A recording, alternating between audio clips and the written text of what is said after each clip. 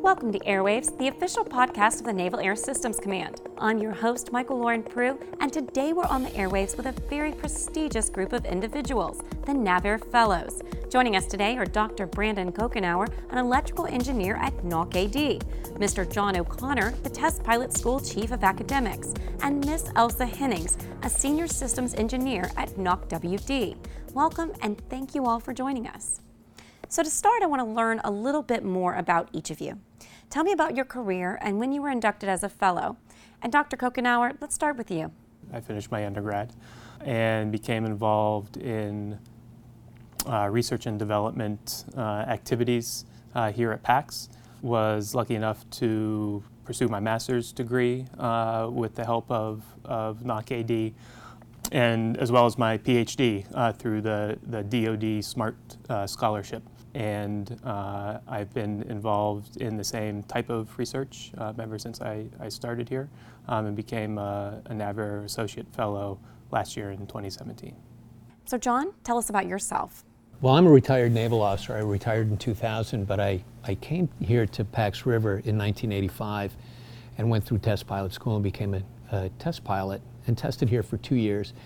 I was back and forth in and out of the fleet. I became an aerospace engineering duty officer with the Navy, got a grad degree and worked in full spectrum of test and evaluation, but also research.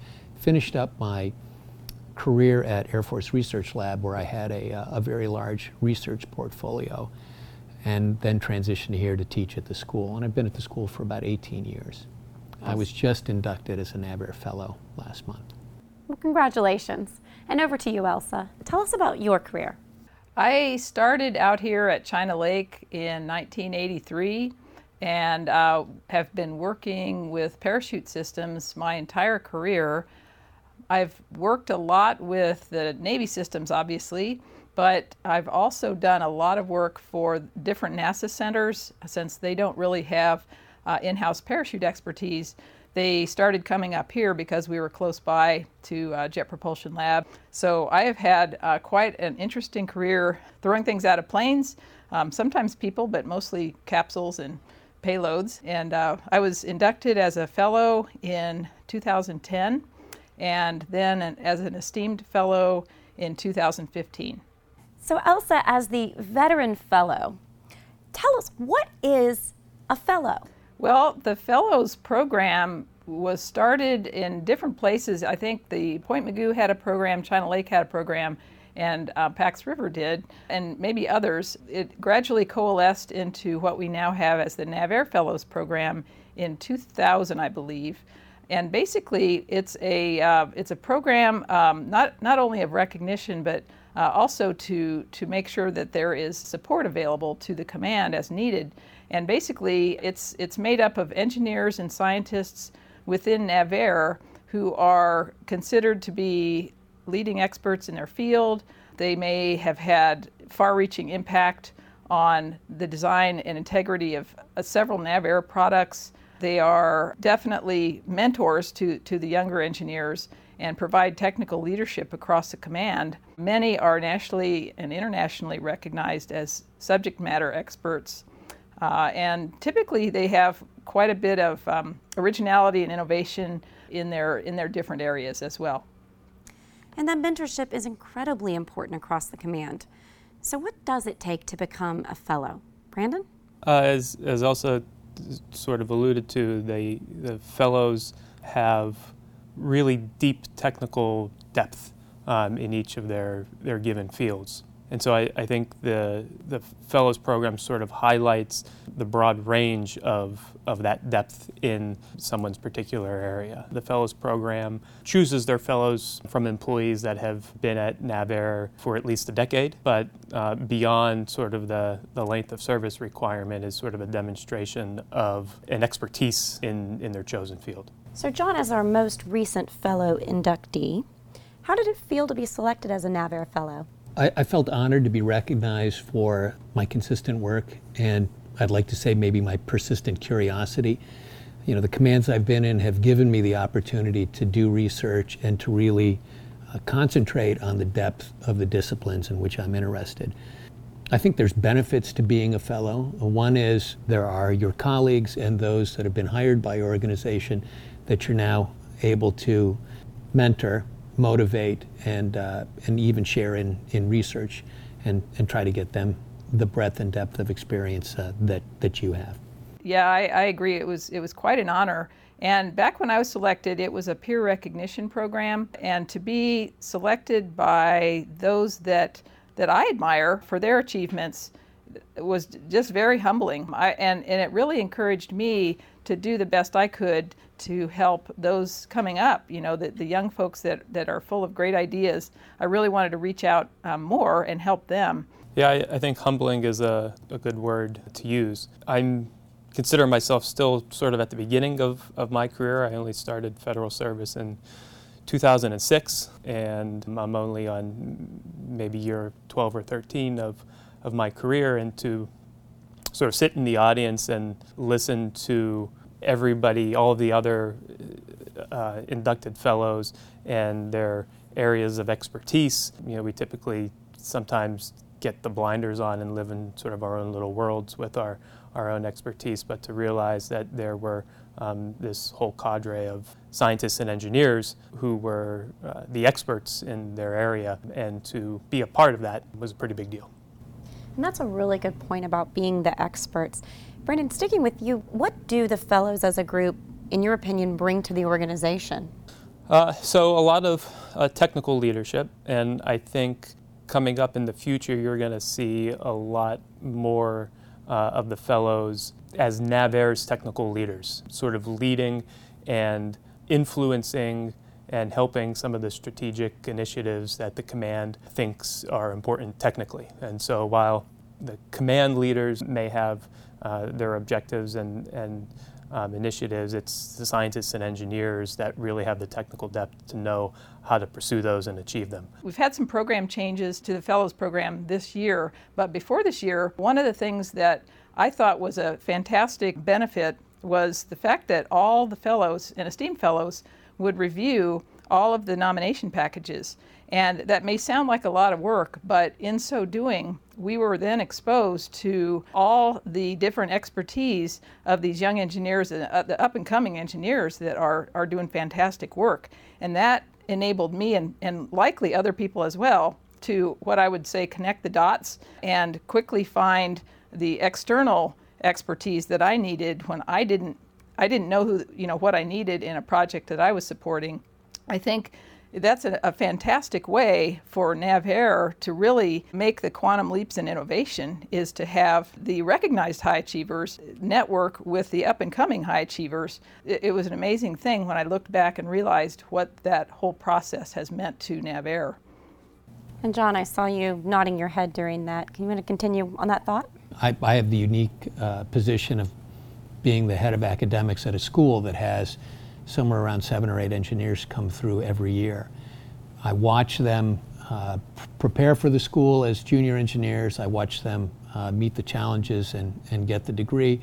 And then I watch as they take positions of leadership afterward. And I actually call on them to come back and share their experiences and share the lessons that they're learning, with the notion that they're not going to know everything when they get out of school, and we certainly don't know everything there is to know about the discipline. They're as much a part of creating that depth as we are.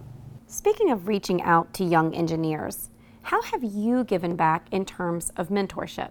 Elsa? Actually, I've done quite a bit with the young engineers that are in my group, and I've actually just now started providing a presentation to the China Lake incoming ESDPs on what the Fellows Program is all about, and with a list of those fellows and their areas of expertise locally that they can look into if they're interested in those fields. So I'm trying to kind of broaden the scope here anyway, to network a little bit further. That seems like a great way to connect the up-and-coming workforce with the experts. So tell us, how can someone reach out and connect with a fellow? Well, there is a website at the 4.0 Research and Engineering Knowledge Portal at myteam.navair.navy.mil. If you go there, there's actually a button, and you can access that, and that actually lists all the fellows within each department. You can scroll down through there and find the different areas of expertise everyone has, and contact information. If you don't have access to that website, you can also go within your own department and ask division head, et cetera. And usually they can put you in contact with somebody within the fellows program to get more information. So let's talk about the people who helped you navigate your own career. Any mentorship stories to share? I credit my mentor for a huge majority of my success while here at PACS. I would encourage any sort of developmental employee to find a mentor, whether a fellow or not. Find that person who does the thing that you want to be doing in 5 or 10 or 20 years, and figure out how they got there and what they had to do, and ask if there are opportunities for you to somehow participate in the work that they're doing. And I know just from my own experience, I was very lucky to come in as an entry-level engineer and really have some actual opportunities to be directly involved and take ownership over technical work in certain areas of research. And that really, I think, paved the way for eventually becoming an expert in a particular area of my own. And Michael, can I add a similar experience? The research that I did a few years ago was really handed off to me by a fellow who had just retired, but it involved me for many years in what he was doing and his approach, and I was able to take that over and really published a great degree was the culmination of years of his work that he never actually got to get to print. My mentor, when I first got here, was one of the German scientists that we got after World War II in Operation Paperclip. He was one of 2 parachute experts that had been working on the German side and emigrated here. And when I met him, he had retired and was putting together the parachute design guide that we all throughout the industry, that is our one book we all have to use for parachute design. He was the most amazing, unique individual I had ever met. The stories he had, what he went through during the war, unbelievable. And the fact that he, this was back in 83, 84, he took me under his wing. Here I was, a female engineer, which people within my own department had figured I would probably just work a few years and then leave and have a family. Well, I stayed and had a family, and I'm still here. And so fortunately, he took me under his wing, taught me everything he knew. I just wish I could do him honor with what I have done in return. He was such a meaningful guiding light in my career. I can't say enough. And that just totally underscores how important mentorship is. I think one thing that I would love to be able to do is inspire our workforce like he did for me to find out what makes them excel. And it may not be parachutes, it may be something entirely different, but help them find what that is, because ultimately that will cause NavAir to excel. So I'm trying to pass it forward as best I can. Continuing that thought, what are your personal goals as a fellow? Well, I try to find those people within my organization that are coming up and that are obviously excited about learning more and doing more, and I try, like I mentioned earlier, I try to help them connect the dots with who here is doing that kind of work, and make sure that I can connect them to the right source, and then they just soar. And it's amazing, as I'm sure we've all seen this happen with these young engineers. They have the energy that I think as we get along in our careers, we have a lot of knowledge, but our energy levels start dropping. So it's great to transition some of this to those folks that are ready to keep pushing the ball forward. I would pair out what Elsa said. I would also add, I hope I get the benefit of speaking with and seeing presentations from other fellows to build my breadth as well as my depth of knowledge and be able to share that with others. The key to innovation is really a breadth of knowledge as well as a depth of knowledge.